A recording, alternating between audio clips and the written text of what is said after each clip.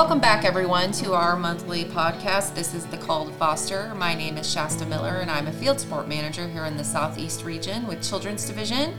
I have my lovely hosts with me, who are... I'm Jessica Hudstep. I'm a supervisor with the Southeast Region Resource Unit. I'm Ashton Keever. I'm the Children's Division Communications Professional. I am really excited, you guys. We have a very special guest with us today. I'm hoping that he can share some insight and give some really good advice when it comes to fostering. So I'm going to have Jared, would you mind to introduce yourself and tell us how long you've been a foster parent? Hello, my name is Jared Baker. My wife and I have been resource placement foster parents, whichever term, depends on who you talk to and what you call us, for, again, time flies so quickly. I think 8 years. Wow. It might be 2, it might be 20. I don't know. I'm sure it feels like 20 sometimes, huh? Yeah, I mean, it's time. Some days are just wonderful. It's like the day is over with, and I wished it would have lasted much longer. And sometimes it's 10 o'clock, and I'm like, why isn't it bedtime yet? Yeah, exactly. But yeah, it's been a wonderful experience. My experience is maybe a little bit different than some. Everyone always gets a laugh when I teach strong classes and get around, and I'm very involved with Children's Division and trying to support and help and recruit and train and assist and mentor and Love that. however I can do to help, I try to. But my answer is always when someone asks so what is your why? If you teach a strong class, you know that the question of Michael Jr., there's your why. But my why is a simple one, is because she said so. And who's the she? That is my initial why, because I was raised very fortunate and very blessed out in the country. My family had nothing. We raised and worked and around, and Doniphan's a small little town of 2,000-ish people, and I got to go to it once a month, and that was a treat. I was raised out in the woods on a farm working and with a very loving family. We didn't have nothing but love, and it was great. So I had a childhood that I'm very thankful for. My wife had exact opposite. Mm-hmm. She was in and out of foster care her whole life. She remembers going from one foster home to the next. Wow. Fortunately, she was adopted, but then her adoptive home, it was before they had the limits on the 6 limit in the home. So there was 12 adopted in her home plus fosters in and out. So oh my gosh. basically, she was basically, throughout the early 80s, mid 80s, she was in a group home basically. So, but her childhood experience consisted of foster homes herself. Then when adopted, it was adoptive home, still foster home, and she was the second oldest in the home of that. So she was a caregiver provider, with many 10 plus younger siblings she was taking care of. So when we married, real quick, actually before marriage, planning our lives, she said she wanted to be a foster home. And with me being ignorant, and I use the word by definition and not insultingly, I didn't know what it was. It was just, I didn't understand it, and it was scary to me, and I just had an ignorant mentality of it. And said, well, I don't know about that. And why don't we raise, and we had some many discussions about it here, and we were 20. But we agreed that we would have our family first, and then we would foster. Okay. And so it got left at that. And when our children, we had 3 biologicals, and our son, went off to college and moved off, and then we got twin daughters that, when their senior year, when they were graduating, and we was planning their graduation and planning their college experience and getting around, and one night my wife said, all right, it's time, you promised. That's awesome. I said, wait, what? What did I promise? And, the man scare of what have I got myself into now, trying to go over the recent conversations. But I didn't go back 20, 30 years.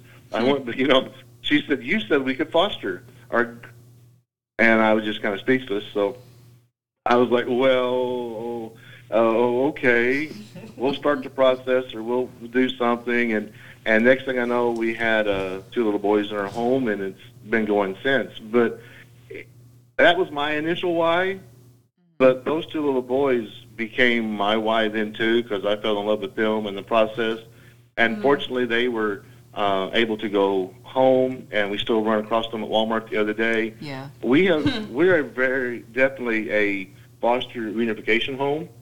Yeah, We just love getting people back together. I love helping chances.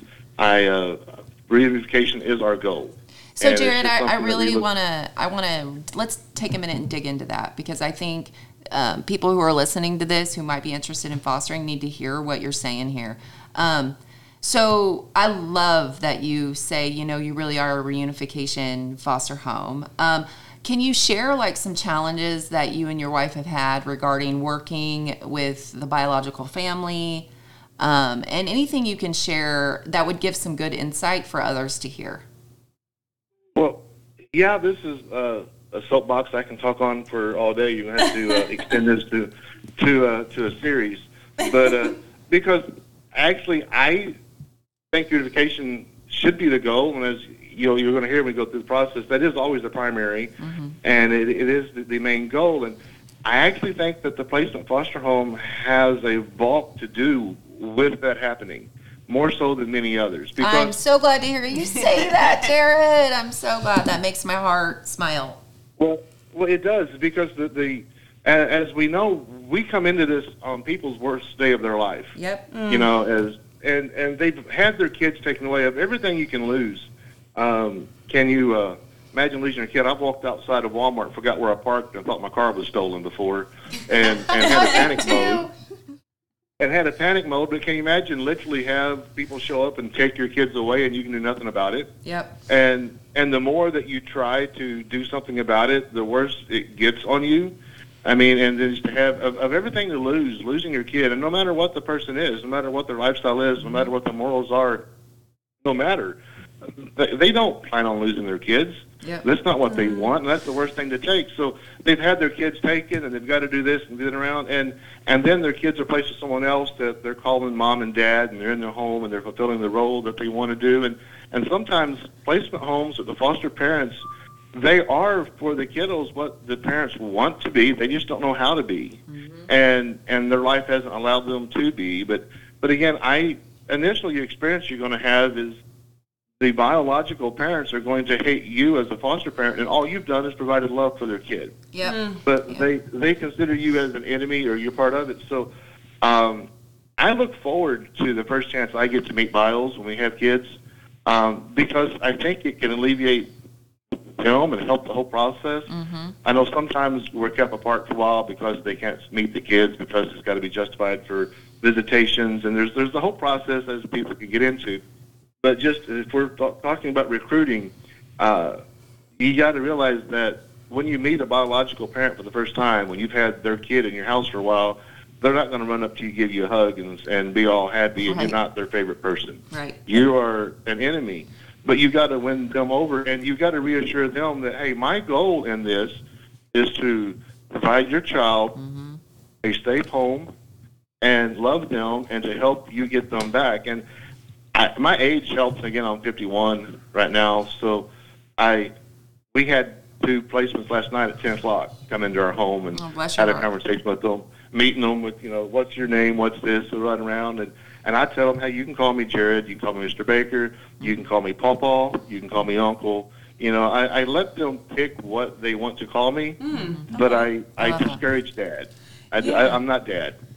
And when I meet the bio dad first time, I always say, hey, I'm not going to be Dad. I'm not trying to fulfill your role. I'm not trying to be you. I want you to be that, and I want to support that, and I want to help that. So actually the relationship that the placement home can form with a biological parent, again, I think has as much or more to do with communication than anything else. Yeah. Because actually, hey, Jared, can you? I actually had a question about that. This is Ashton. I am not in the CD world, right? Like I'm on the outside communicating for CD, but I am also a person who's had an interest in foster care and adoption my whole life, and as that, I have questions that maybe.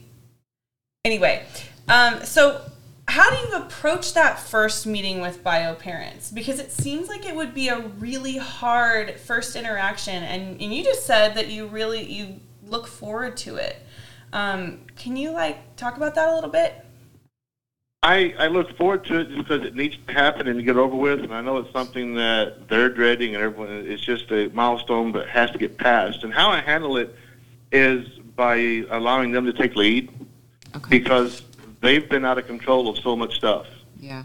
And I don't try to dominate the conversation. I don't try to guide the conversation. I try to direct it, and I try to drop in those words. I mean, I don't walk up and just throw out a speech at them. They've been lectured to enough already. Mm-hmm. But I introduce myself, and most time the caseworker does the introductions and stuff. But I just want to try to let them guide and control the conversation, and to bring it out, because again, I want to be as gracious and merciful and kind with them as I can, but let them guide and let them talk and say, so tell me about yourselves, tell me about this.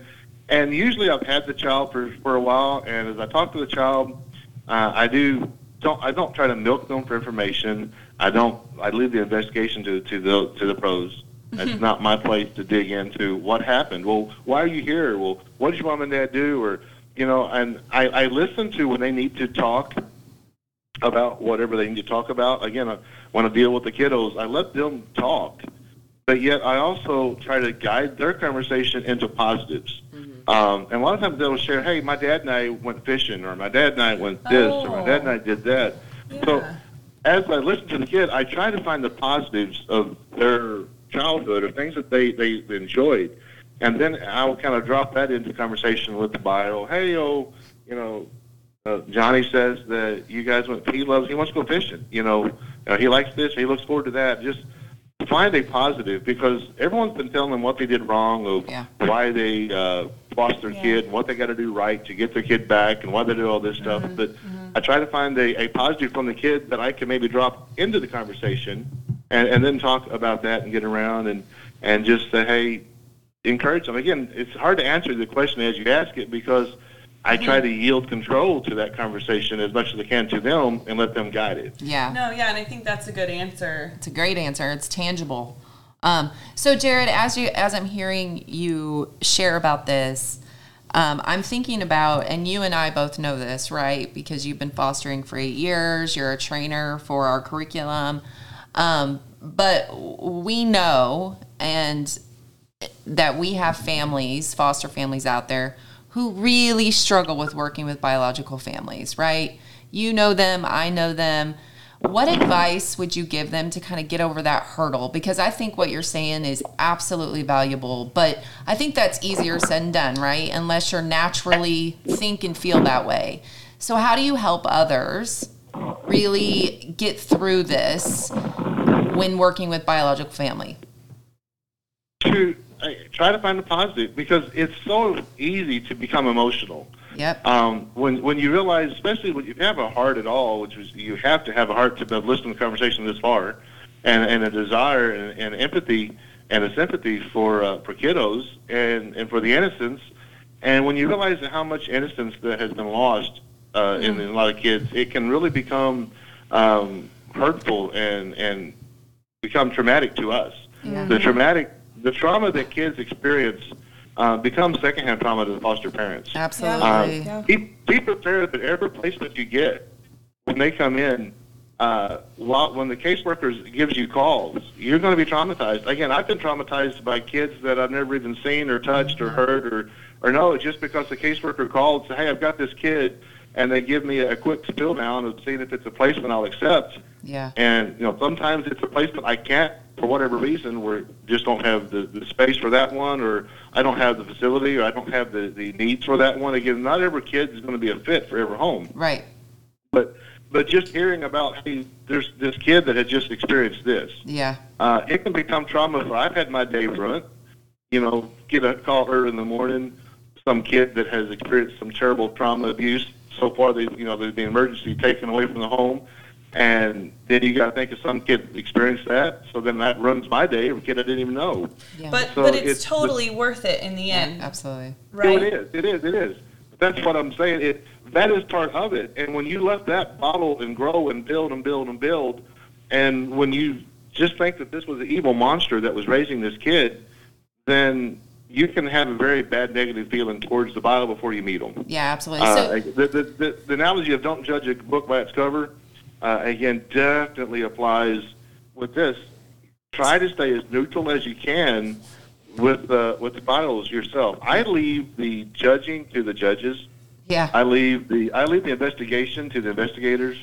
Again, my job is to love the kids and help unify the family. Yeah. If you watch the Strong, I was blessed to be able to help do the videos for Strong Class. If you go through, and there's a term that we say in that of the reunificator.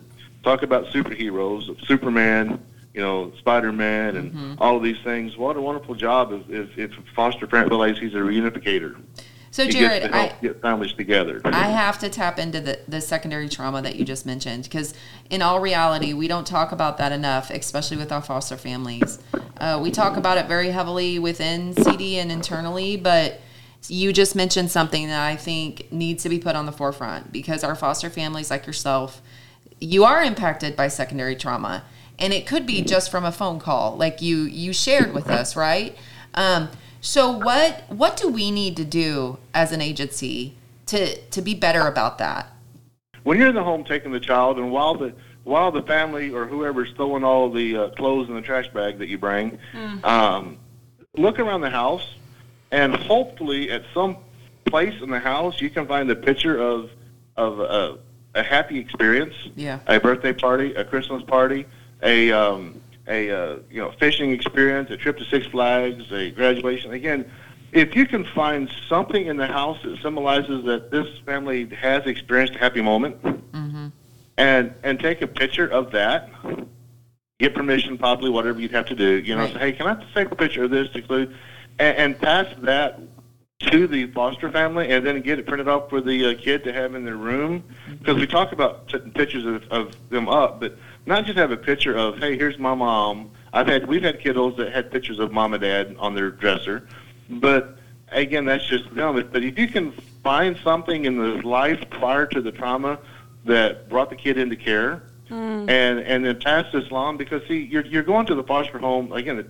I had 2 kids come to my house 10 o'clock last night. They showed up with 2 backpacks and a trash bag apiece, and that was it. And I got the whole horror story of why they're there, and blah blah blah. And the kids are running around. They're 5 and 6, and they're just in a new environment, new experience, and running everywhere. And again, so trying to wrangle them down and get them calm, and get them in bed because they had to be at school this morning. But anyway, all of that, I'm at the bio right now without 8 years of experience and hundreds of hours of training and psychology background I have, which really helps.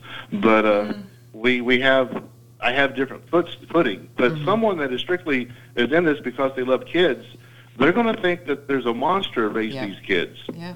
But if you could say, hey, look, this family is on hard times. They have had good experiences. Yeah. This kiddo's entire life hasn't been bad, and I don't know if it's possible to capture a good moment on a wall in a house.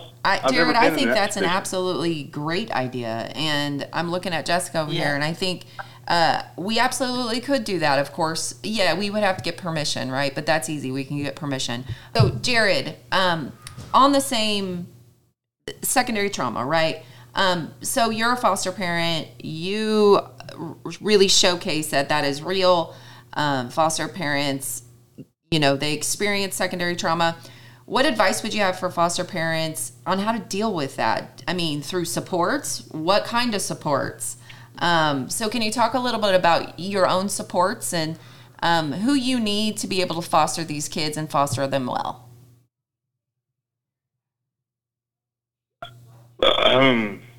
It varies sometimes. Mostly my spouse, my wife, she and I, because I can talk with her about it.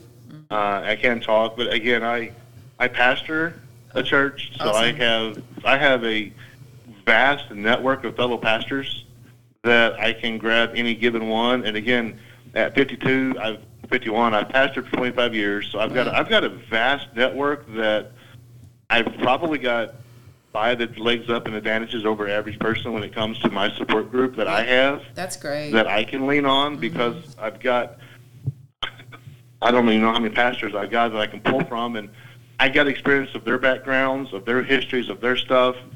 I go to someone that I know has experienced what I'm needing because there's no one size fits all, and there's no one person for every trauma. Yeah, absolutely. You've got to find the one that can relate. So, again, I pull off of that. I have, and again, I'm a psychology student.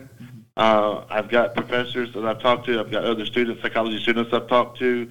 And on top of all of that, I have, again, something that it took me years I love being a country boy, but my thought on counseling, I grew up with a very different lifestyle and mentality than I have now. The thought of going and talking to a counselor was like, well, that's stupid. Right. What are they going to do? And again, I had a very negative tone on that, and now I do it on both sides of the conversation. Yeah, right, But it's one of those things of don't be afraid to go talk. And I know that CD helps at times, and I've talked to this one, but just definitely find someone to talk to. Yeah. But it's someone that you can relate to. My wife and I do most because when I talk to other pastors and when I talk to other people, again, I have to be more guarded, and I've got to be. I can't truly open up and just spill because I've got to protect. Feel like you can. I've got to protect. Yeah. Yeah. But with my. So that actually brings up a question for me. Jessica, Shasta, can you guys talk maybe for a second about what resources do we have for foster parents maybe that are dealing with this secondary trauma? Like, do we have services like therapy that we can help them access and things like that? I mean, we can get our foster parents access to therapy, mental health. But we also have groups and contract agencies that, like Foster Adopt Connect is one of those, that really are advocates for our foster families, and they can be a support. And let's not forget about our own internal ambassadors program, which are mentors, and they're people that are foster parents that are mentoring and can mentor others. In fact, I think Jared and Elizabeth might be absolutely good candidates for ambassadors if they aren't already. Already are. Oh, yay! Great to hear that. I love celebrating that. And one thing I just wanted to hit on, and Jared probably knows this too, but when we have our classes at our orientation class, as long as all the new incoming foster parents want to, and they're okay with exchanging numbers and their emails and stuff, we ask them, and then we do that. They're connected within that class, but also we connect them, like Shasta said, to a mentor like Jared and his wife or other ones. It depends on where they live, what county, what area. We pair them with experienced foster parents that they can lean on. And when, I'm just curious. So, say I'm a foster parent who is experiencing some of this secondary trauma, and I've kind of tried to talk to my spouse, and I've tried to talk to maybe my pastor, and I still just feel like maybe I need to be going to some therapy to make me a better, to help strengthen me as a parent and especially as a foster parent. Do I get to pick my own therapist, or is it somebody that CD mandates me to go to? How, what kind, what does that look like? They can pick their own therapist, Absolutely. who they're comfortable with, just like we do with the kids. Yep. But it is very limited in rural counties. It really depends on where you live and what access you have. Because the access might be very limited. So, Jared, what about your area? Is it limited? Well, yeah, I was going to wait and let you guys talk, and you may want to delete this out because it's not going to sound favorable. Because our experience has been, as I've already related my wife's background, she was fostered, she was adopted and get around, and back in the 80s, they didn't do the therapy, and they didn't do the counseling. And right now, so 80% of the children in our home, we take to counseling. Right. Because they are helped to process, which I love the fact that CD is very aggressively, proactive with getting kiddos into counseling and stuff, and that's great for them. In the 80s, that wasn't the case. And my wife is the trauma that brought my wife, the TPR to my wife's family, was just brushed under the rug and said, well, we don't talk about that no more. Yeah. About 3 years ago, we had a sibling group come into our home, and two of the girls mirrored my wife's experience.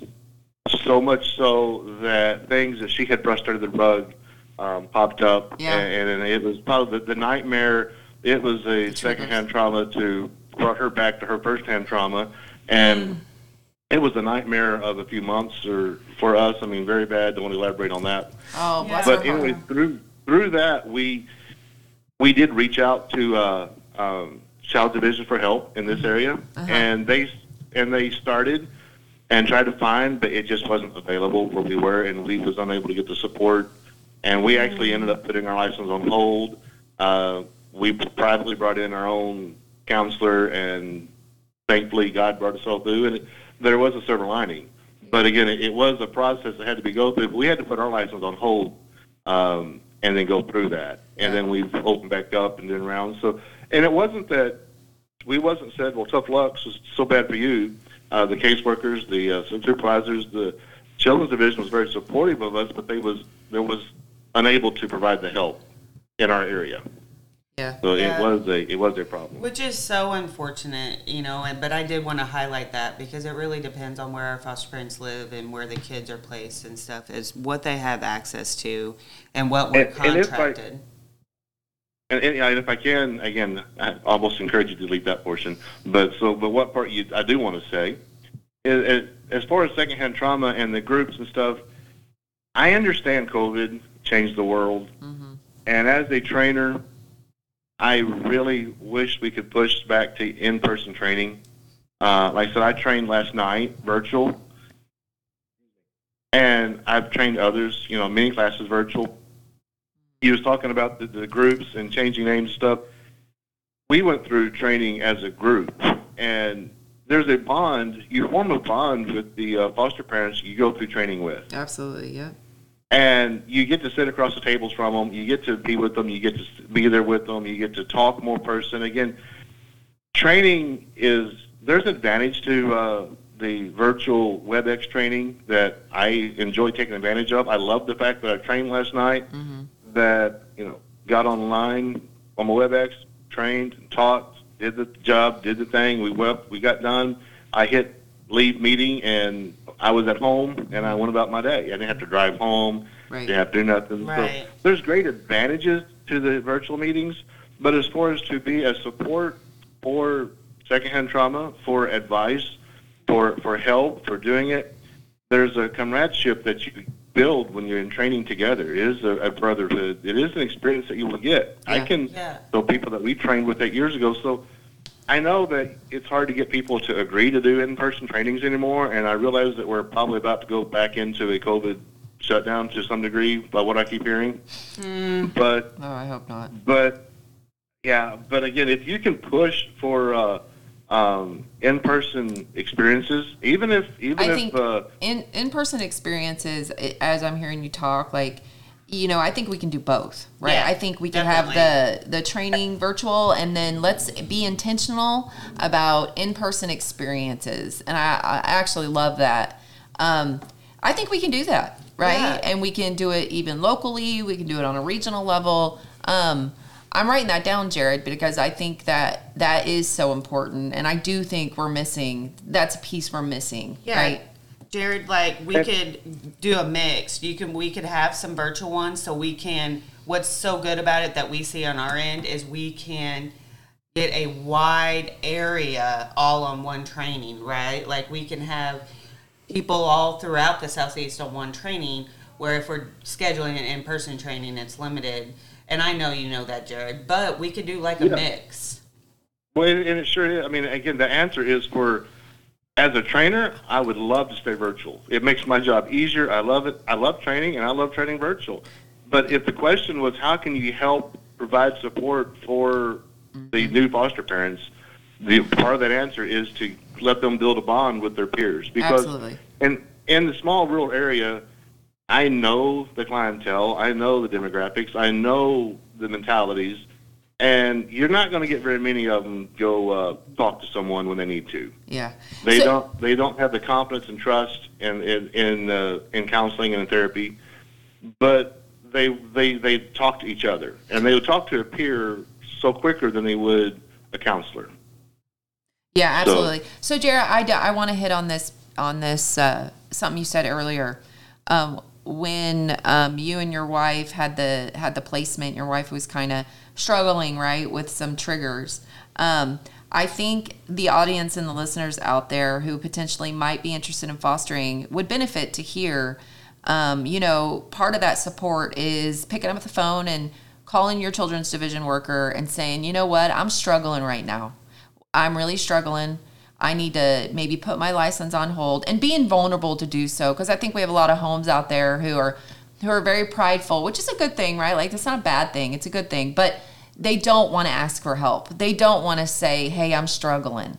And I think your example, and I'm glad you shared it regarding your wife, is an example of, you know what, it is okay. And that's how you can also get support, is just to be raw, to be vulnerable, and pick up the phone, call your licensing worker, and say, you know what, I need help. Yeah. Well, and it's just like normal parenting. They always tell you, like, you have to put on your oxygen mask before you can effectively help any other passenger, right? Like, that's the airplane motto. That's like the same thing in parenting. And like, I have realized several times now as a parent, just to my own biological children, like, when my mental health is suffering, or like when I'm having a rough day, like, I heard this story or this theory once about spoons. You only have so many spoons per day. And, if work is taking all of your spoons, you're coming home and you're pouring from an empty cup. Yeah. Yep. And so it's all about, like, taking care of yourself first. And some people maybe think that's selfish. Mm-hmm. But if you don't prioritize your own health and your own mental health, how are you going to be a good someone to support someone else when you're barely standing on your own? Yeah, and I think some of that too is feeling vulnerable to say that, right? Mm-hmm. To right. say to your licensing worker that, you know what, I need to take care of me right now, and to not feel guilty. No. And maybe we as a collective and a community need to do better at recognizing that and wrapping our arms around people and telling them, you know what, it's okay if you work on yourself. You should work on yourself. Yeah. And especially with the secondary trauma, and like Jared was talking about, not only foster parents, but the kiddos that have experienced it, but also as children's division workers. Like, all of us as a team, we experience that secondary trauma, and just bringing it to the forefront and saying it's okay. Yeah. Let's work through this. Yep. So Jared, I've made some notes here because I think you've said a lot of really valuable things. The in-person experiences, we got to do more of those. I'm going to be reaching out to our local licensing leaders, and hopefully that we can get some of those set up and in place, because I think those are very valuable. I'm really glad to hear you're an ambassador. For the listeners, we have an ambassador on the phone. So again, it's just another.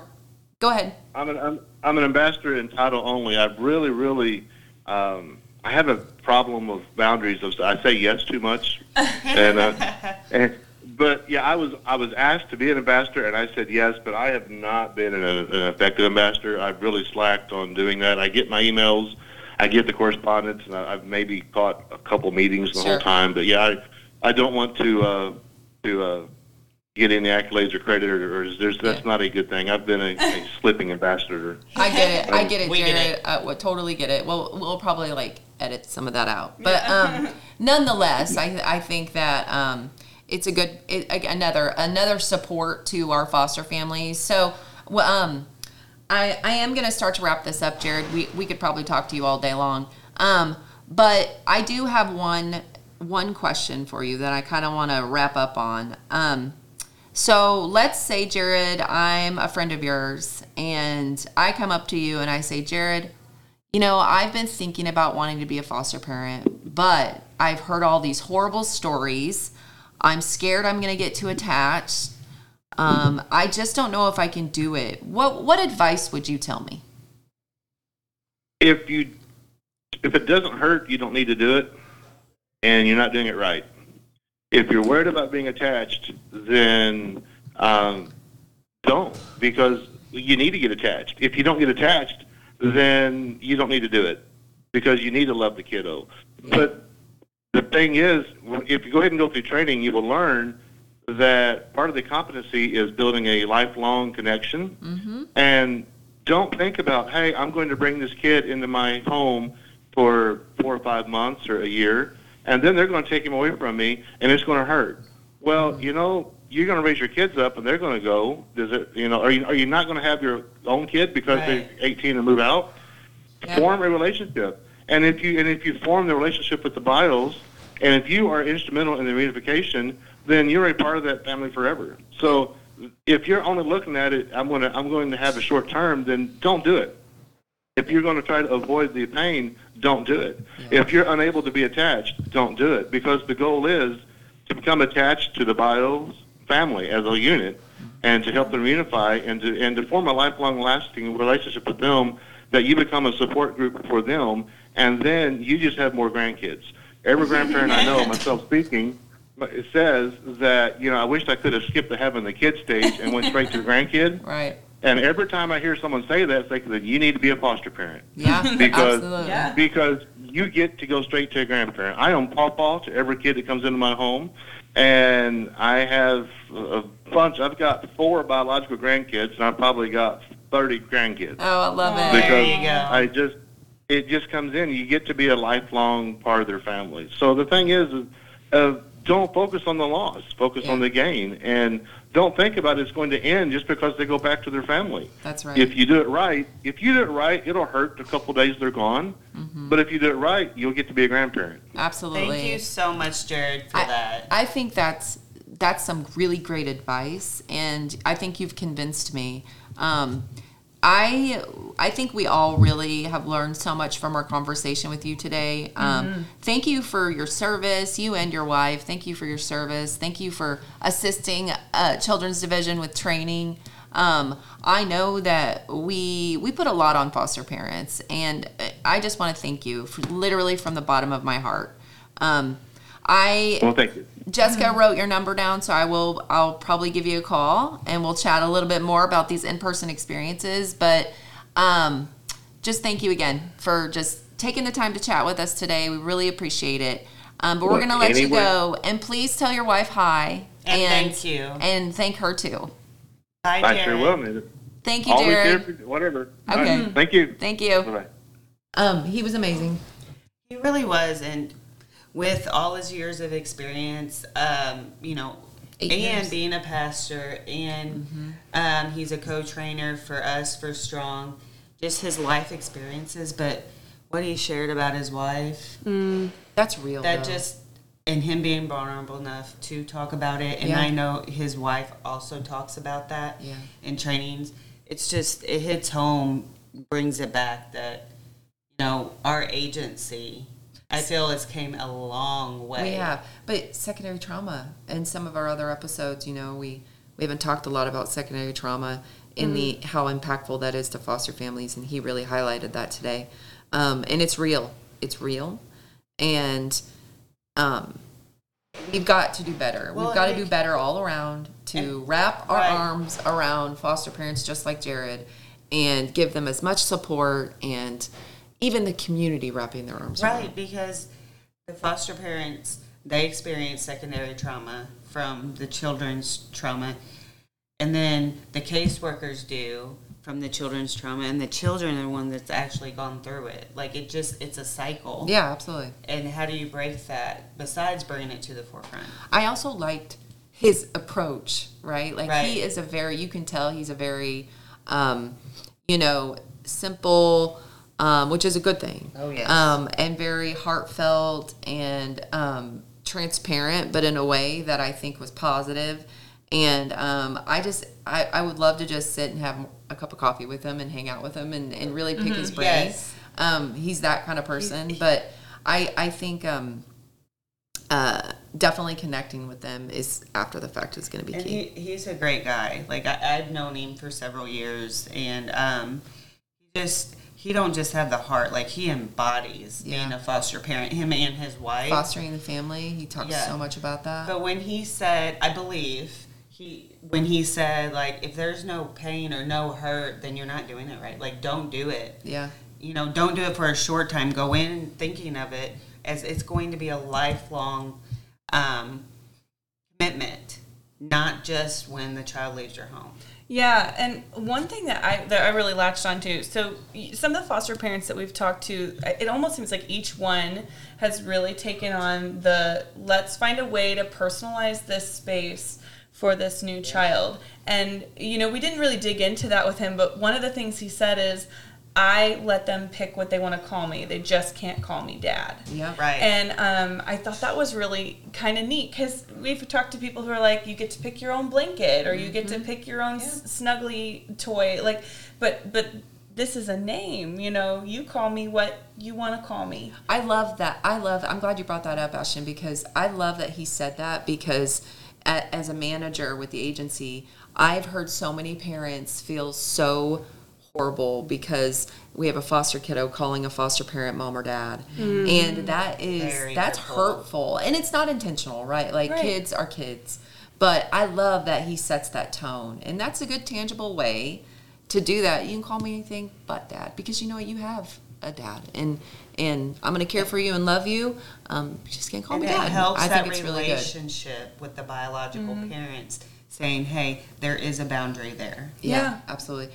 I loved that he gave some real tangible advice when you asked the question about, you know, how do you approach a biological family when there is that, you know, you are the bad person as a foster parent. And he gave some tangible advice. He said, let them lead, be positive, Be in control. build a rapport, Yeah. be in control. Like, they've already been beat up.